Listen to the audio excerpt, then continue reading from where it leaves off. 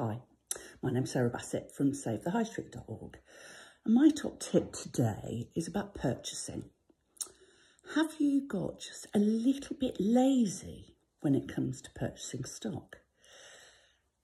Do you shop around every time you place an order, or have you just got used to calling Jean in the office and she processes your order for you? She's such a chat, she knows what you like, don't like, gives good customer service, you have a bit of a giggle, she knows, you know, about their payment processes and so on and so forth, and you know how it's all going to get delivered, and that's all fine. Excuse dogs in the background, one of the hazards of working from home, and there's a tractor in the field, so anyway, they're enjoying barking at him. So I move forward.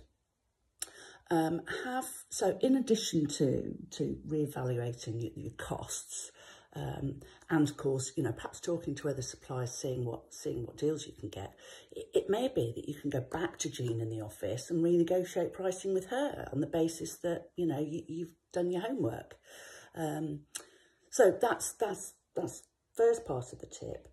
The second one is about reevaluating what you're actually going to be buying.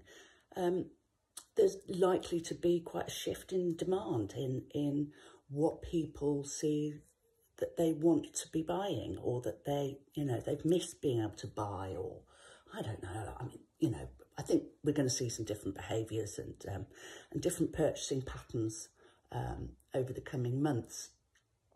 So have a real think about that. Might be worth having a look at your inventory and seeing whether you can make some tweaks or some changes somewhere in your offer. So yes, that's my top tip for today. SaveTheHighStreet.org, you know, we're here to help.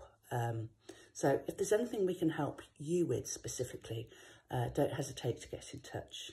You can find us on the social media channels, but also online on our website, SaveTheHighStreet.org.